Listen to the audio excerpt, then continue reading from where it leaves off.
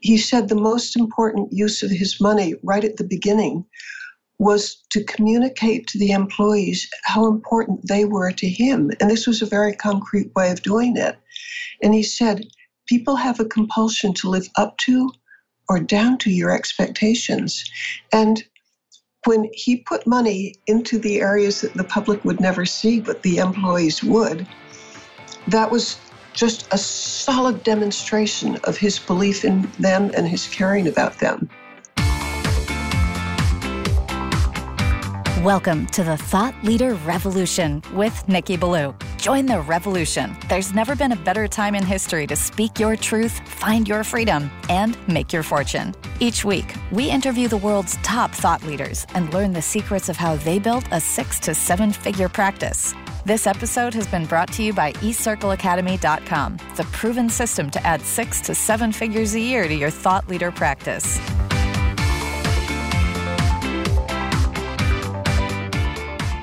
Welcome to another exciting episode of the podcast, The Thought Leader Revolution. I'm your host, Nikki Ballou. And boy, do we have an incredible guest lined up for you today. Today's guest is one of the most insightful, powerful people in the world when it comes to helping you win and succeed and to have the mindset of a champion. This lady has written a book with a previous guest on the show, my dear friend, Mark Victor Hansen. And the name of the book is How to Be Up in Down Times. I am speaking, of course, of none other than the one, the only, the legendary Mitzi Perdue. Welcome to the show, Mitzi. Woohoo, boy, do I ever love that introduction. Thank you so much. You're so welcome. My pleasure. Mitzi, it's a real honor to have you on the show today. Thank you for joining us. Oh, I've been looking forward to this so much. And again, I'm honored. I look at your guest list and boy, Nikki, you're something. Thank you. Thank you. So kind of you to say. So, Mitzi, you and I have gotten to know each other a little bit, and I know we're going to get to know each other a lot more over the months and years to come because we think alike and we share a lot of common values. Let me tell you a little bit about my audience and the reason they listen to the show. My audience is composed of men and women who I believe are society's greatest heroes. They are the entrepreneurs. They are the people who have a vision, a dream to make their lives better, their family lives better, but frankly, to make the world a better place. And they go up against naysayers every day. And they listen to the show, 1, to fortify them against a world full of naysayers, 2, to give them great tips and strategies on how they can succeed in living life as the best version of themselves and making their business the best version that it can be. And lastly, because they want to be a part of a movement, a global movement of people who are champions of freedom and free enterprise. But before they can open their hearts to you and listen to you, with everything they've got, they need to get to know you. They need to fall in love with you and your story. So tell us your backstory. How'd you get to be the great Mitzi Perdue? Oh, thank you. And I'm already in love with them because I do see them as the heroes. I mean, if you're an entrepreneur, you're providing jobs, and you don't get to be a success unless you meet people's needs and make life better. So I think they're the most productive, admirable people on the planet. But I will tell you that I come by this view, I think I'm going to say honest. I come by it honest because my late father, his name was Ernest Henderson, and he was the co-founder along with my uncle, and he was also the president of, the Sheraton Hotel chain. Wow. He founded it in the 1930s at a time when everybody was running away from real estate. He had the courage and the vision to think, times are bad now, but they're going to change. And I will rush in to real estate and hotels while everybody else is running away from it. And it made him a fortune. By the end of his days, he employed 20,000 people, and the family owned 400 pretty major hotels. Wow. All right, that's how I grew up. I got to see my father in action. And I was, as a little girl, I was just fascinated by how he did it. So I was forever asking him, how did you do it? And I'll share some of that with our audience today. And hopefully I'll be able to give some tips that are useful to them today. And that's half of my answer. Can I monologue and tell the rest of my answer? By all means, please. I'm waiting with bated breath. Thank you. Because it's kind of rude for a guest to monologue, but this will be the last time I completely monologue at you. But the second half of my story is I married another titan of industry, Frank Perdue. Like my father, started with no employees, and at the time of his death, Frank Perdue, the chicken guy, employed 20,000 people. Wow. And by the time I married Frank, of course, I'm a grown-up, and I'm a writer by that time. And I would take notes almost every day of why he was doing what he was doing. And I'd ask him, I'd pester him. And I learned a lot about what it takes to be an extraordinarily successful person.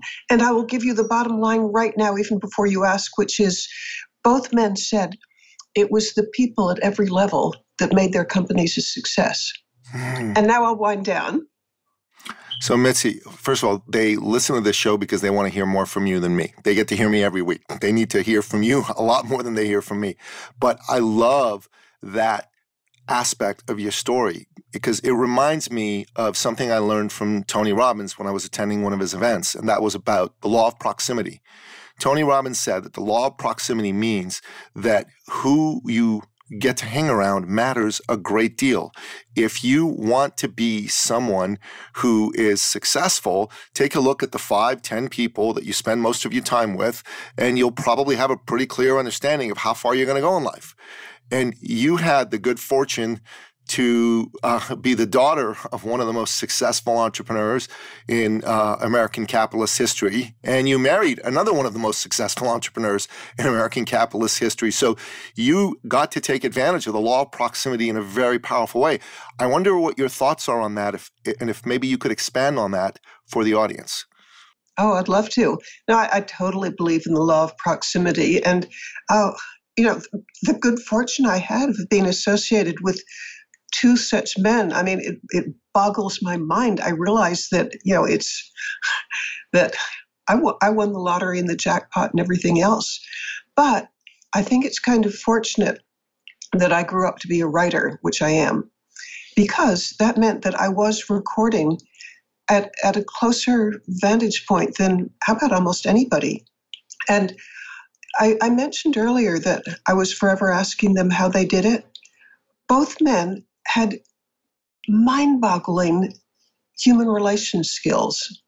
They knew how to inspire people to stay with them for life and to make a habit of regularly going the extra mile. And I also have a degree in management.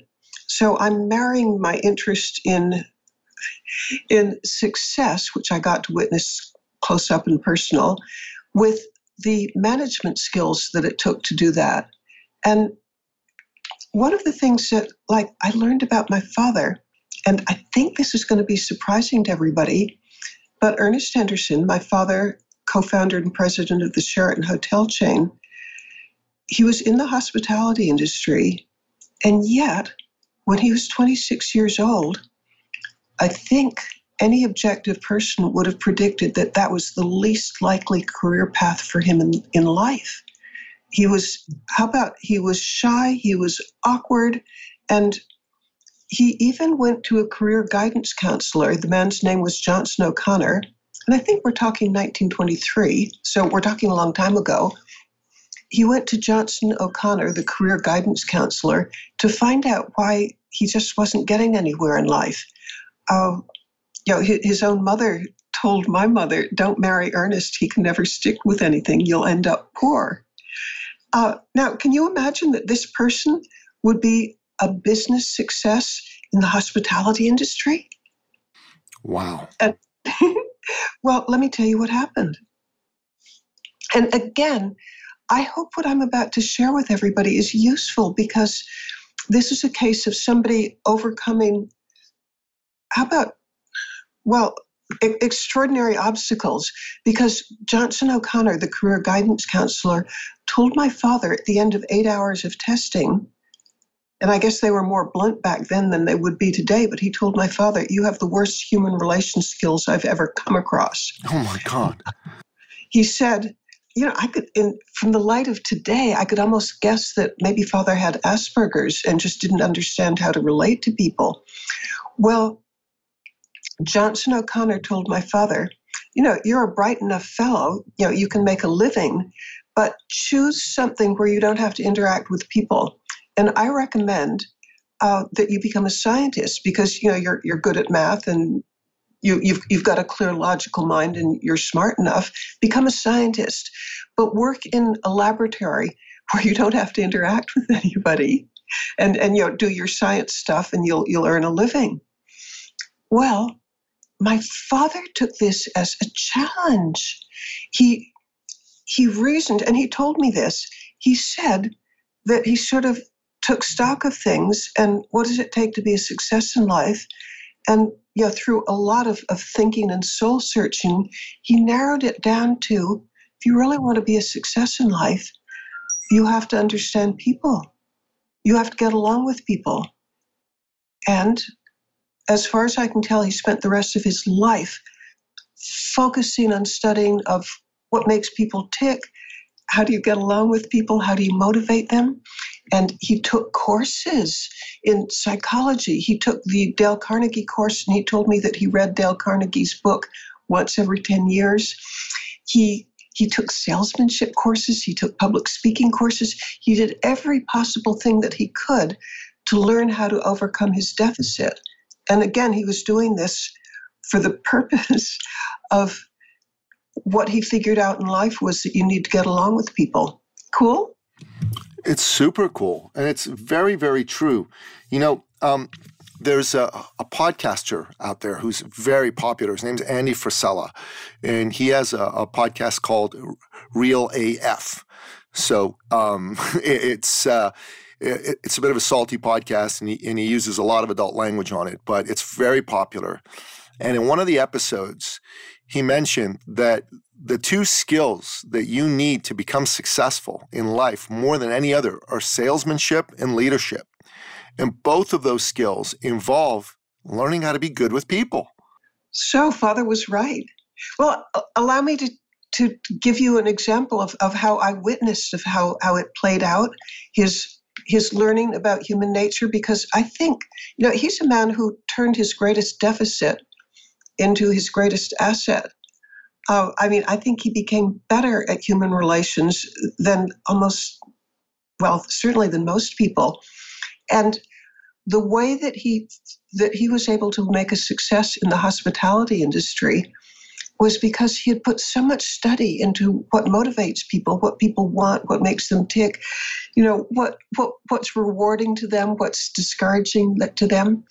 I think that the fact that he was bad at it to begin with and that he made a study of it for the rest of his life was the reason that he made Sheraton a success. But allow me to give a Mitzi's eye view of how he did it. Absolutely. Go for it. I'm waiting with bated breath. Thank you. Okay, he told me that whenever he'd take over a hotel, and remember, he started at the height of the Great Depression. We're talking 1932, 1933. That's when he began buying hotels. And as I mentioned earlier, this is a time when nobody was buying hotels because it was viewed as a fast one-way ticket to bankruptcy. Nobody could make any money out of a hotel. You'd put money into it and you'd lose it. So how did Father turn things around? Well, he told me that whenever he'd buy a hotel, he'd invite all the employees into the hotel's ballroom. And, there might be 400 employees, there might be 800 employees. It takes a lot of people to run a fairly large hotel. And he said that he knew that the people that he was about to address, when he took the stage and looked out over an audience of, let's say, 400 people, he knew that every one of them was just totally demoralized. When a hotel is on the verge of bankruptcy, which were the hotels that would come his way, the employees certainly knew it. And they also knew that when a new owner takes over, they almost certainly will clean out the dead wood. They'll get rid of people. And so Father knew that every single well, I suppose every person in his audience was worried, is today the day I get fired? Is today the day I'm on the breadline? Is today the day I have to come home to my spouse and say, I'm not sure how I'm going to put food on the table? So Father, who developed this empathy because of his study of human nature, he knew that's what was on the minds of the people in his audience. And he also knew they were probably not going to really hear a word he said because they were so preoccupied with today's the day I'm going to get fired. So knowing that, Father looked out over his audience and he told them, I want every one of you to keep your job. And I want you to keep it because I know that you know your job better than anybody else on the planet. And my job is to give you the resources and the encouragement to show the world just how good you are. And you're going to see what will happen in just a few months. This hotel's going to turn around and it's going to be the most successful hotel in the city. It's going to be financially stable, which ensures your jobs are going to be secure. But it's also going to be popular because it's going to be the best served, the best run hotel in the city. And we together as a team, we're going to show the world that no matter how bad it is in the economy right now, that we can turn things around and we're going to be an example to the rest of the city. We're going to be a shining, beautiful example that things can turn around, even in today's environment. Well, imagine what the people, they've walked in thinking, this is the end of the world, I'm going to lose my job. And they walk out saying, hey, here's somebody who believes in me and knows that I know my job better than anybody else in the world and who wants me to succeed. Imagine what that meant to the employees. At a time like the Great Depression where everybody was living in a state of fear, kind of like now in the pandemic, Yeah. It must have been a godsend to them to hear a message of hope like that. Well, that's part one of the story. There's three parts to the story. Keep going. Okay, the second part is, and this is Daddy telling me, he said that the words that he had used were encouraging and that they meant a lot to the people, but they weren't enough. He said the second thing that he would do whenever he'd take over a hotel is a hotel that has been on the edge of bankruptcy. You have to put a lot of money into it to refurbish it. The carpets are probably stained, the curtains frayed. It just you have to refurbish it if it's gone to seed. So he said he knew that any hotel he took over, he would have to spend money upgrading it, giving it a refresh. But he told me that he never put money at the beginning into the areas that the paying public would see. No, he had put it into the areas that only the employees would see, like the employee dining room, the employee lockers, the employee showers, the elevators. He would spruce up the areas that the public would never see, and he'd do that first.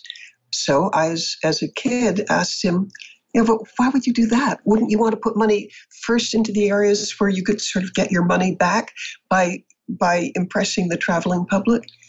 And he said no. He said the most important use of his money right at the beginning was to communicate to the employees how important they were to him. And this was a very concrete way of doing it. And he said, people have a compulsion to live up to or down to your expectations. And when he put money into the areas that the public would never see, but the employees would, that was just a solid demonstration of his belief in them and his caring about them. Wow.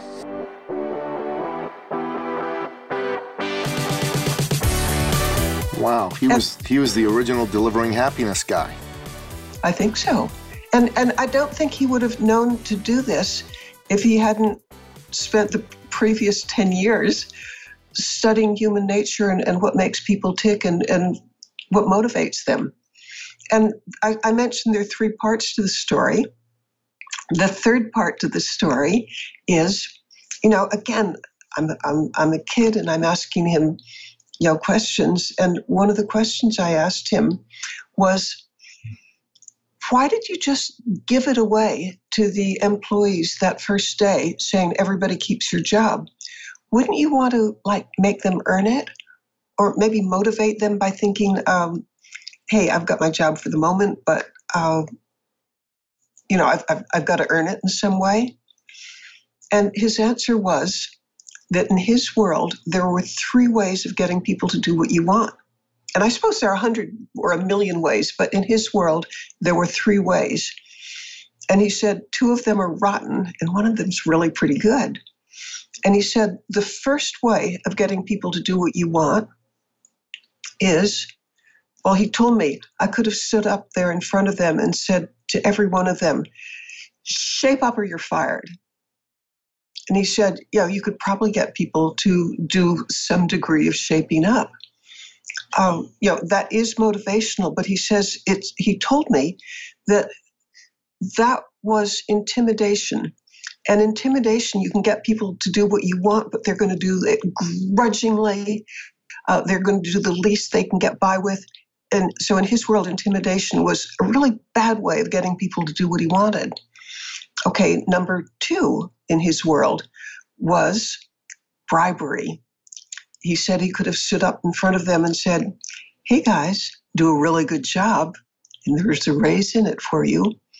Or do a really good job and there's a bonus in it for you. But he said bribery, it's not as bad as intimidation, but the defects of bribery, they're numerous, but among them, people don't stay bribed. You have to keep upping the ante.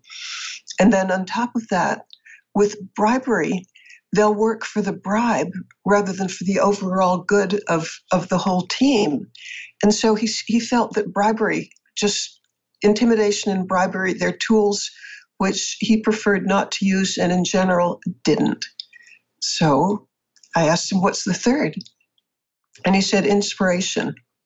He said, the people who were in his audience that first day, supposing that you're a maid and your job is to make the beds, or you're a bartender and your job is to pour drinks. He didn't want them thinking just my job is making beds, pouring drinks.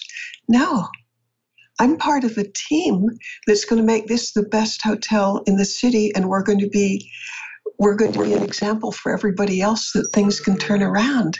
And he said, when people are thinking, well, here's how he formulated it.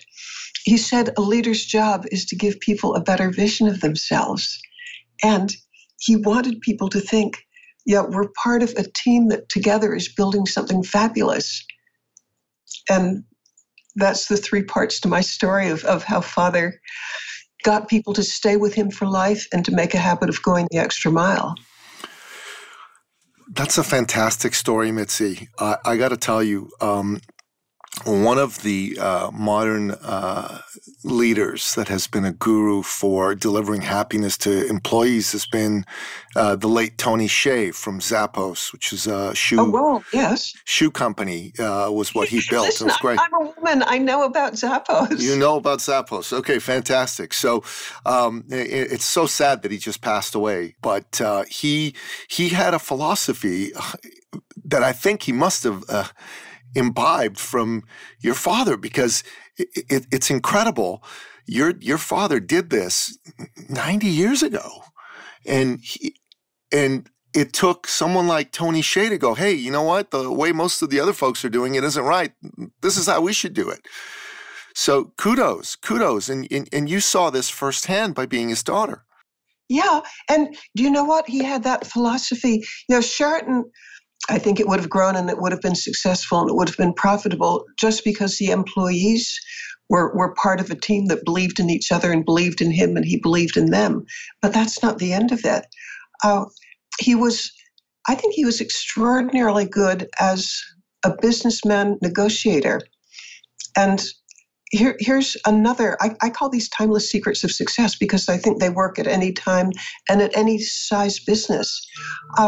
He told me that one of the reasons for Sheraton's success, and I mentioned that it grew to 400 hotels at the time of his death in 1967. Well, he said that when he was negotiating, say, to buy a hotel, he said he very deliberately wanted a reputation for generosity.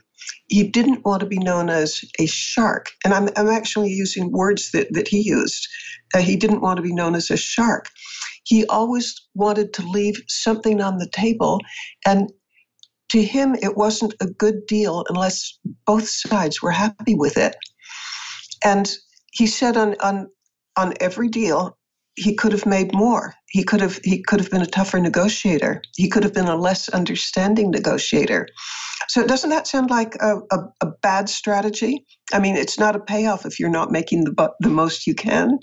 Well, the answer to my rhetorical question is no, it was a great strategy because he told me on every single deal, he wasn't making the max. But the payoff was he would get first chance when an attractive property came up for sale. It would be offered to him first. And the reason why is I'm going to take a hypothetical answer, but it's based on reality. Imagine that you're the widow of somebody who owns maybe 4 or 5 hotels. The person's died, you're in your late 70s or 80s, and as a widow, you don't want to go run it, so you sell it. You tell your lawyer, put this on the market, get the best deal for me that you can. Now, the lawyer, assuming we have an honest lawyer who's representing the widow's best interests, is going to go straight to Ernest Henderson because he has a reputation of treating you most fairly and understanding your needs as well as his, and he's not going to fight over the last penny. And so the strategy of being a generous negotiator, at least if you're in business for the long term, is you get the best offers first. Yeah, that makes perfect sense. And not only that, it means that, as you said, you get the best offers first, but it also means that, universally that your reputation is of somebody who's fair, and more people want to do business with you. Yeah. I mean, who is it who says that people do business with people they know and like? And yeah, so he got known and he got liked. And part of his secret for getting liked, again, goes back to the odd thing that at age 26, he had the worst human relations skills known the man. A career guidance counselor had ever come across. And again, he made his biggest deficit his greatest asset, because when you study a subject, because it doesn't come natural, at least in his case, he got better at it than the people for whom human relations skills came natural. Yeah, that's fantastic. Wow, that's quite the story. Okay, so your father taught you some incredible lessons. Now, let's hear about some of the lessons you learned from your husband. Well, Frank Perdue's story is so like my father's in that both men attributed their entire success to the people who worked with them, but they also had both people had just breathtaking human relations skills. I want to share a story with Frank that when we first got married, and when we first got married, we had a very rapid courtship because Frank told me after we met that he was busy running his company and that we couldn't, it just wouldn't be a normal courtship because we were just going to cut to the chase. And when we married, we had known each other in person 6 weeks and 3 days. Wow. And it was a blissful 17 years together. I mean, it was the happiest time of my life because I got to live with a genius who also had amazing human relations skills. Well, a story from when we first got married. You remember, we had known each other for half a year by phone calls because I lived in California, he lived in Maryland. And so we actually did know each other pretty well because when you talk for an hour or two every night, you get to know each other pretty well. But nevertheless, we've just returned from our honeymoon, and it's late summer, and we're visiting friends in Watch Hill, Rhode Island, and we're walking on the beach. And it was romantic, a cool sort of fall, late summer day, carrying our sandals, walking barefoot on the beach. And I look up to him. He was about 6 inches taller than me. I look up to him and I say, Frank, I think we should entertain every single person who works in the company. And, this takes him aback. And he says, but we employ 16,000 people today. That's not practical. That's not possible. And I pretended that I hadn't processed that he was saying no. And I said, let's have them 100 at a time. The living room can fit that if we have a buffet. And he said, no, 100 at a time. That's way too many. And I say, I bet we could start it in 6 weeks. And he said, no, that's way too soon. And we keep going round and round with my planning these parties and him saying no. But gradually, as we kept talking about it, I noticed that it was sort of changing from, what planet did you sit down from to maybe there's something to this. And finally, he looked at me when we stopped walking, and he's facing me, and he pounds his fist in his palm, and he says, I like it. And here's what made him change from, that's the weirdest idea I've ever heard, to, hey, I like it. He was always on the lookout, like my father was, for ways of making employees feel important. And by the way, in Perdue speak, it's associates. So he was always on the lookout for ways of making associates feel important. And he had initially been kind of resisting because at heart, Frank Perdue, the marketing icon, and for those who aren't familiar with the name, in the 1980s and 1990s, he was known as the marketing guru of the world. I mean, he was known in Paris, in Moscow, would even be in China, and people would know his marketing skills. Okay, so the marketing guru of the world was, in fact, a shy man. And the idea of having, hundreds of people in his home, it was just way, way, way, way outside his comfort zone. But he was willing to overcome his shyness and the comfort zone thing because it was a way of communicating to employees that they were important. And 6 weeks later, we did begin something that it lasted for the next 17 years until he was too ill. At 85, he had Parkinson's. Until he was medically unable to do it. Roughly 3 times a month, we would have groups, 100 at a time, for dinner in our home, and it would be a buffet dinner.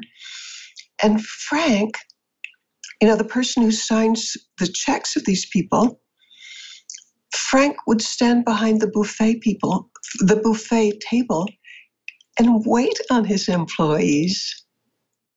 Isn't that cool? That's super cool. Are you kidding me? 3 times a month, 100 people at a time? Yeah, I don't know if I could handle it. Well, we wouldn't and be I love doing people. I having grown up in the hospitality, I thought, this is the coolest thing in the world. I get to entertain to my heart's content, and somebody else is paying for it. Woo-hoo. That's awesome. But, since growing up in the hospitality industry, I sort of had the idea that hospitality solves everything. So that was the lens through which I was viewing it. But for Frank, it turned out to be just an amazing thing, because that was a way for him to interact, on a pretty close basis with everybody in the company. It might be the truckers, it might be the sanitation people, it might be the auditors, the accountants, the lawyers, the veterinarians, everybody. And, he'd talk with every single person. And one of the great things about Frank, and here's a tip that I would recommend to absolutely everybody. I watch him in action, and I'm describing the parties, but it was in every single thing that he did. Frank Perdue would listen 90% of the time and talk 10% of the time. And he's the alpha male. He's the big boss. He's the person whose name is on the associate's check, but he's still listening just with total attention. And I used to call it, as I'd watch him, that it was his "you're the most important person in my world" look. And it was genuine. I mean, he really was interested in people. And so when he was talking with you, boy, you probably felt 10 feet tall because here's somebody, just somebody important who's really paying attention to you. Well, so yeah, that part was good for him to have in a social environment to interact with people who worked with him. And by the way, I said worked with him, not worked for him, because his attitude was they worked with him. Well, at the end of these evenings, he'd give the people, it's in our living room, and he's standing up there addressing all of them, and he gives them a rundown on what was going on in the company, the good, the bad, and the ugly. Maybe we had lost a contract, or maybe we'd gained a contract, or maybe we'd had a breakthrough in breeding, or who knows what. But he would give them the most current information of what was going on in the company. And I think information makes people feel engaged and part of the company. And then he'd answer questions. And that was just incredibly cool because people do have questions.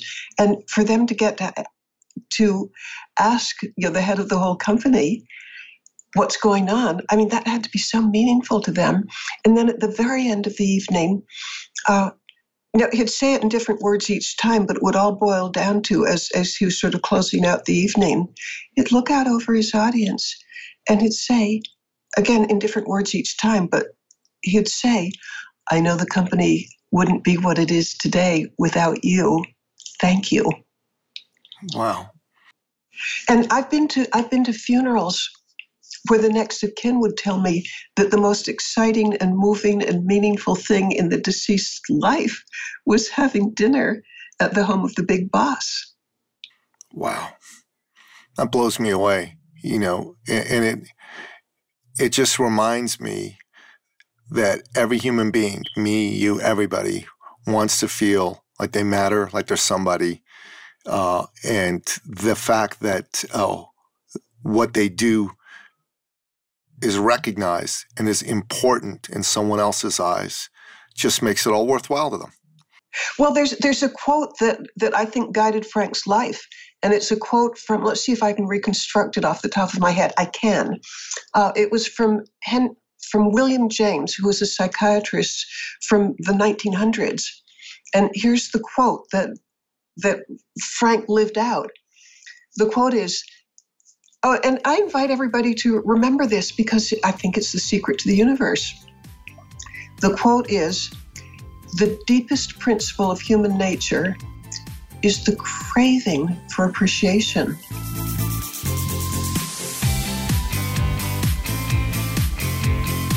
Is that not fabulous? It is totally fabulous. Yeah, the deepest principle of human nature is the craving for appreciation. And Frank knew how to deliver it. In fact, one of the things that impressed me, I mean, I felt like almost a Frank groupie because I admired my husband so much, except I was married to him. That's incredible. But I got to tag along with him when we'd have factory visits. And something that I would notice, with kind of jaw-dropping amazement was the number of names that Frank Perdue knew. Towards the end of his life, he was employing 20,000 people. The number of names he knew, it had to be in the many, many, many thousands, because would walk through a line. You've seen assembly lines. Well, in the chicken processing plant, it's a little like an assembly line. And the number of names that he knew of people working on the line, and he'd introduce me to them. He'd say, Mitzi, I'd like you to meet Maisie. Maisie has been with us for 32 years, and her son just got into college. Or meet Antonio. Antonio hasn't had a sick day in 20 years. Or, I mean, he'd not just know the name, he'd know something about them. And I can imagine that the owner of a company, it would be just so easy, first of all, not to go there at all. But if they do go there, to sort of walk through with your nose in the air, not acknowledging the individual people on the line. Not Frank. Frank treated them as far as I can tell, and I think I'd go to a hill and die on this issue. I'm so convinced that I'm right. Yes. I think Frank's attitude towards the people he worked with wasn't "I'm the big boss," but rather we're all a team, and we each have our roles. And I respect your role on this team infinitely. Amazing. Amazing. Absolutely amazing. I mean, this is somebody who built the biggest success by including other people in it. And, you know, one of the designations that I've created is that of a heart leader. And a heart leader is a thought leader who leads from the heart, is somebody who puts caring about other people and their success at the center of their business, at the center of their success. And it's so important to me that people who understand this be elevated and be promoted and be celebrated in the world, because those are the people that bring the rest of us along with them on the journey to living a great life. Ronald Reagan, my favorite president, 40th president of the United States, said, there's no limit to what you can accomplish if you don't care who gets the credit. And it seems like both your husband and your father live by that credo. I think they did. Both men started out very shy. Both men transcended what could have been things that held them back. And I think the study of human nature, I have too many ideas that I want to tell you all at once. That's good. Both men were students of Dale Carnegie. Frank Perdue admired Dale Carnegie so much that he paid for top management to take the Dale Carnegie course. And this all gets back to my father's insight that if you want to get anywhere in life, you have to understand human nature. Yeah, you do. You really do. You really do. I think it's super, super important to do that.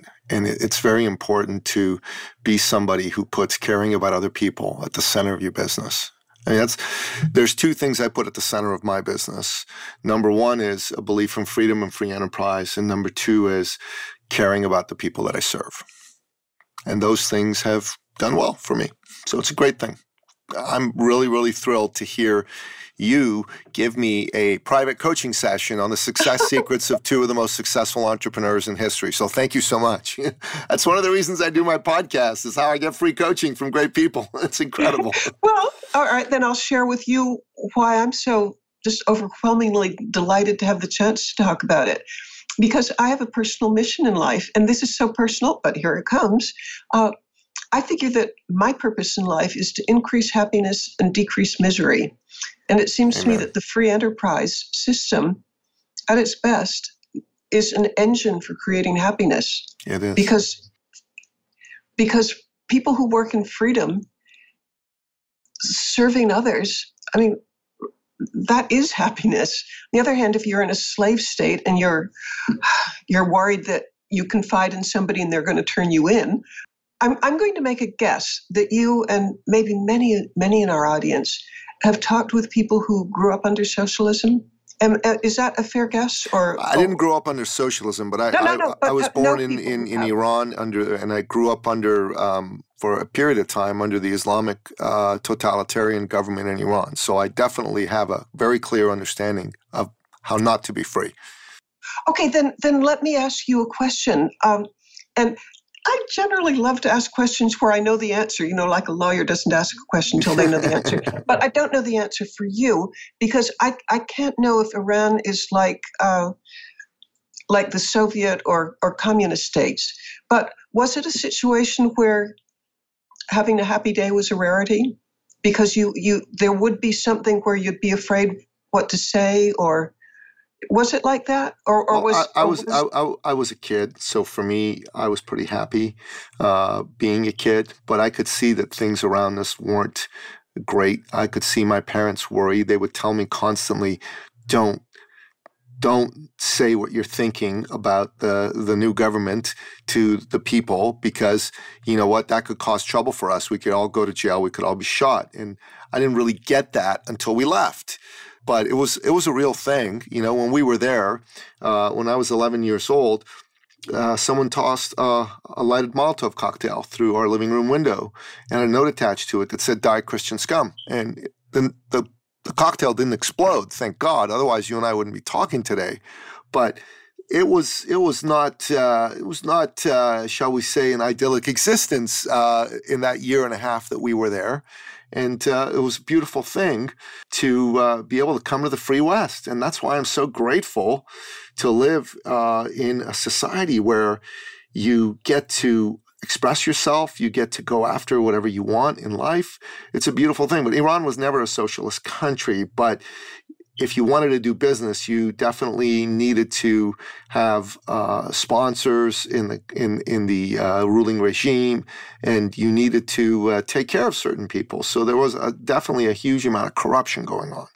Okay, the people who I have in mind which makes me so pro free enterprise, I'm thinking of one of my closest friends is somebody who grew up in Poland under communism, and he left because his father and mother and he defected when he was 12 years old.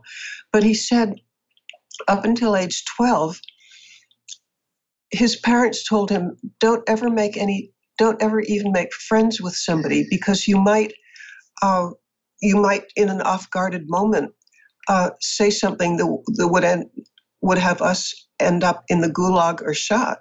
And he said that his contemporaries, there was such a culture under socialism of turning in your neighbor that he said, even as an adult, and I think he's in his 70s now, that it's extraordinarily hard for him to trust anybody, and it's he can have superficial friendships, but it's really difficult for him to bare his soul to anybody, because up until age 12, bearing your soul meant that you might get your parents killed. Yeah. Or I think of a Russian woman whom I'm extremely fond of. She also left probably, I'm not sure of the time, maybe 30 years ago. Yeah, 30 is probably a good guess, but maybe it's 20. No, let's go with 30. She said that the constant fear of being turned in, or in one way or another, that she never had a happy day until she was in freedom. Because every single day there would be something that would terrify her, like a neighbor who had looked at her crosswise or something. And she was an artist, and her art was frowned on by the regime. And so she had to keep it just deeply secret. And she also, she would sell her art, but in order to be able to sell it, should have to walk like deep into a nearby forest and meet somebody secretly. And she wouldn't sell it for money, but she might sell it for a couple of loaves of bread or something. Yeah, but between thwarting her artistic, by the way, she had a job in the government. I mean, some kind of, I'm not sure, secretarial perhaps, but she had this secret life as an artist. And she said, to come into this country and breathe free was just the most extraordinary. She said, I've been happy ever since. Yeah, that's fantastic. It truly is. And that's one of the reasons on this show we support freedom, free expression, free enterprise so much. It's very important. Very, very important. Yeah, I mean, I have a recommendation for anybody who's on the fence about, about socialism or communism. Talk with some people who grew up in it, and you may change your mind. And here's the problem, my problem with socialism or communism. It's big government on steroids. And in our country today, with capitalism, you can support dissenting views. Yes. You can, there can be newspapers that you can buy there. But when all the money and all the power is created one great big entity, the Central Party, there's no way for dissenting views, because there's no economic superstructure to support dissenting views.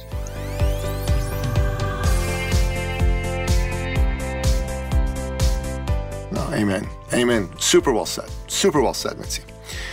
So, Mitzi, there is a cause that's near and dear to your heart, and it's one that I support wholeheartedly as well.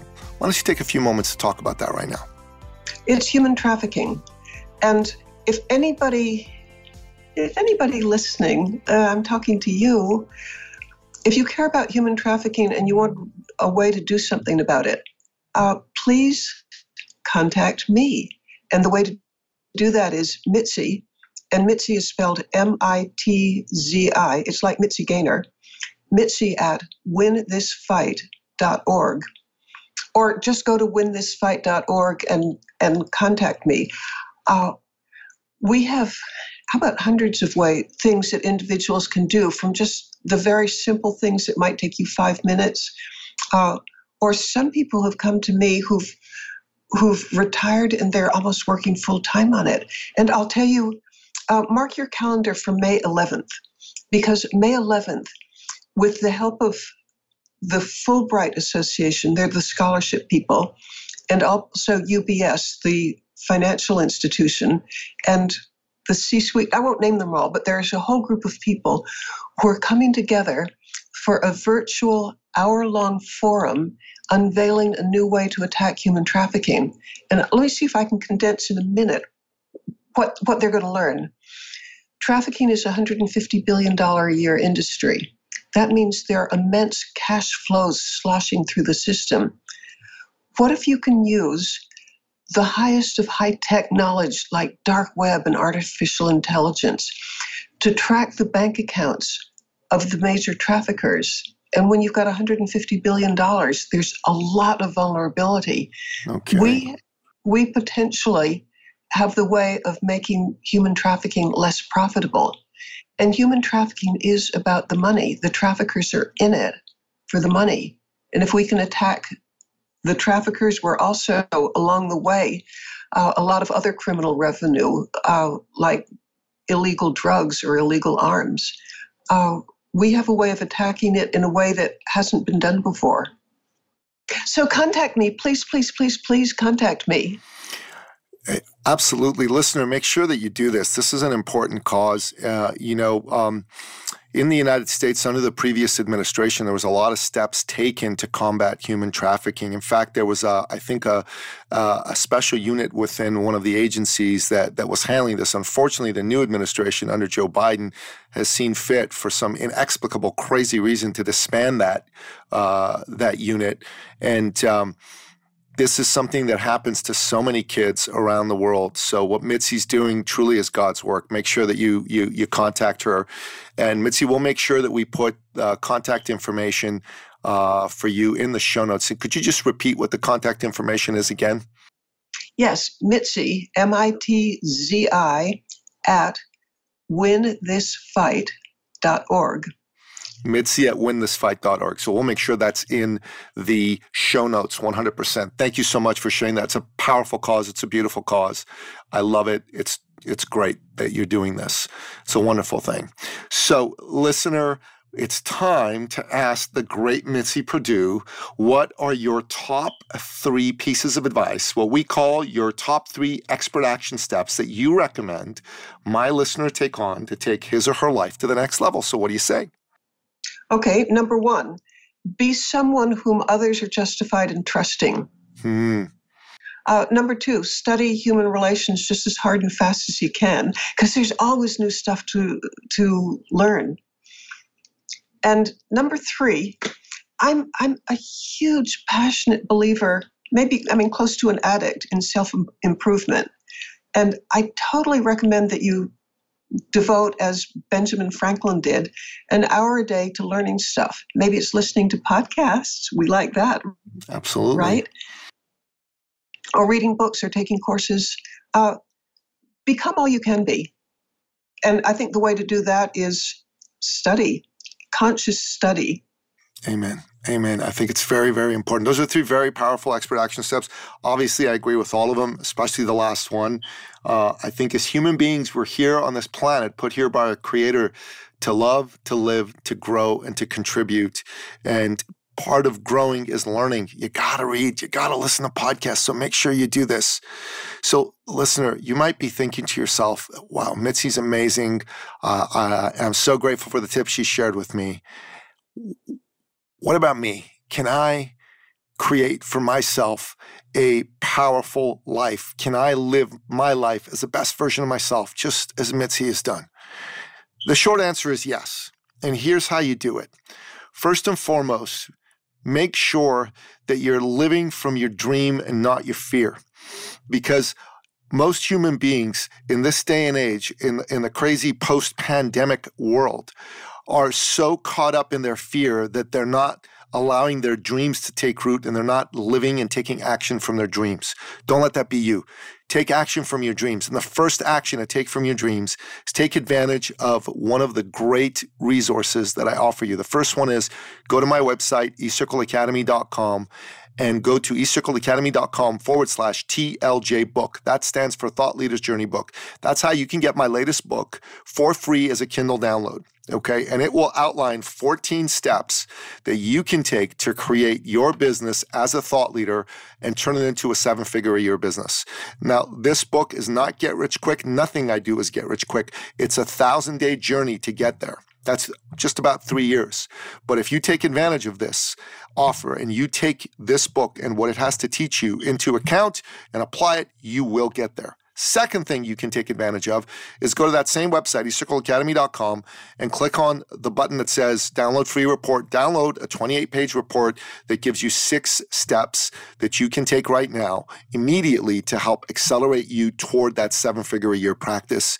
And then the third thing you can take advantage of is an actual webinar masterclass. It's an hour long. You can sit down and take really detailed notes, and it will give you 5 really, really powerful principles on how to create that 7-figure practice.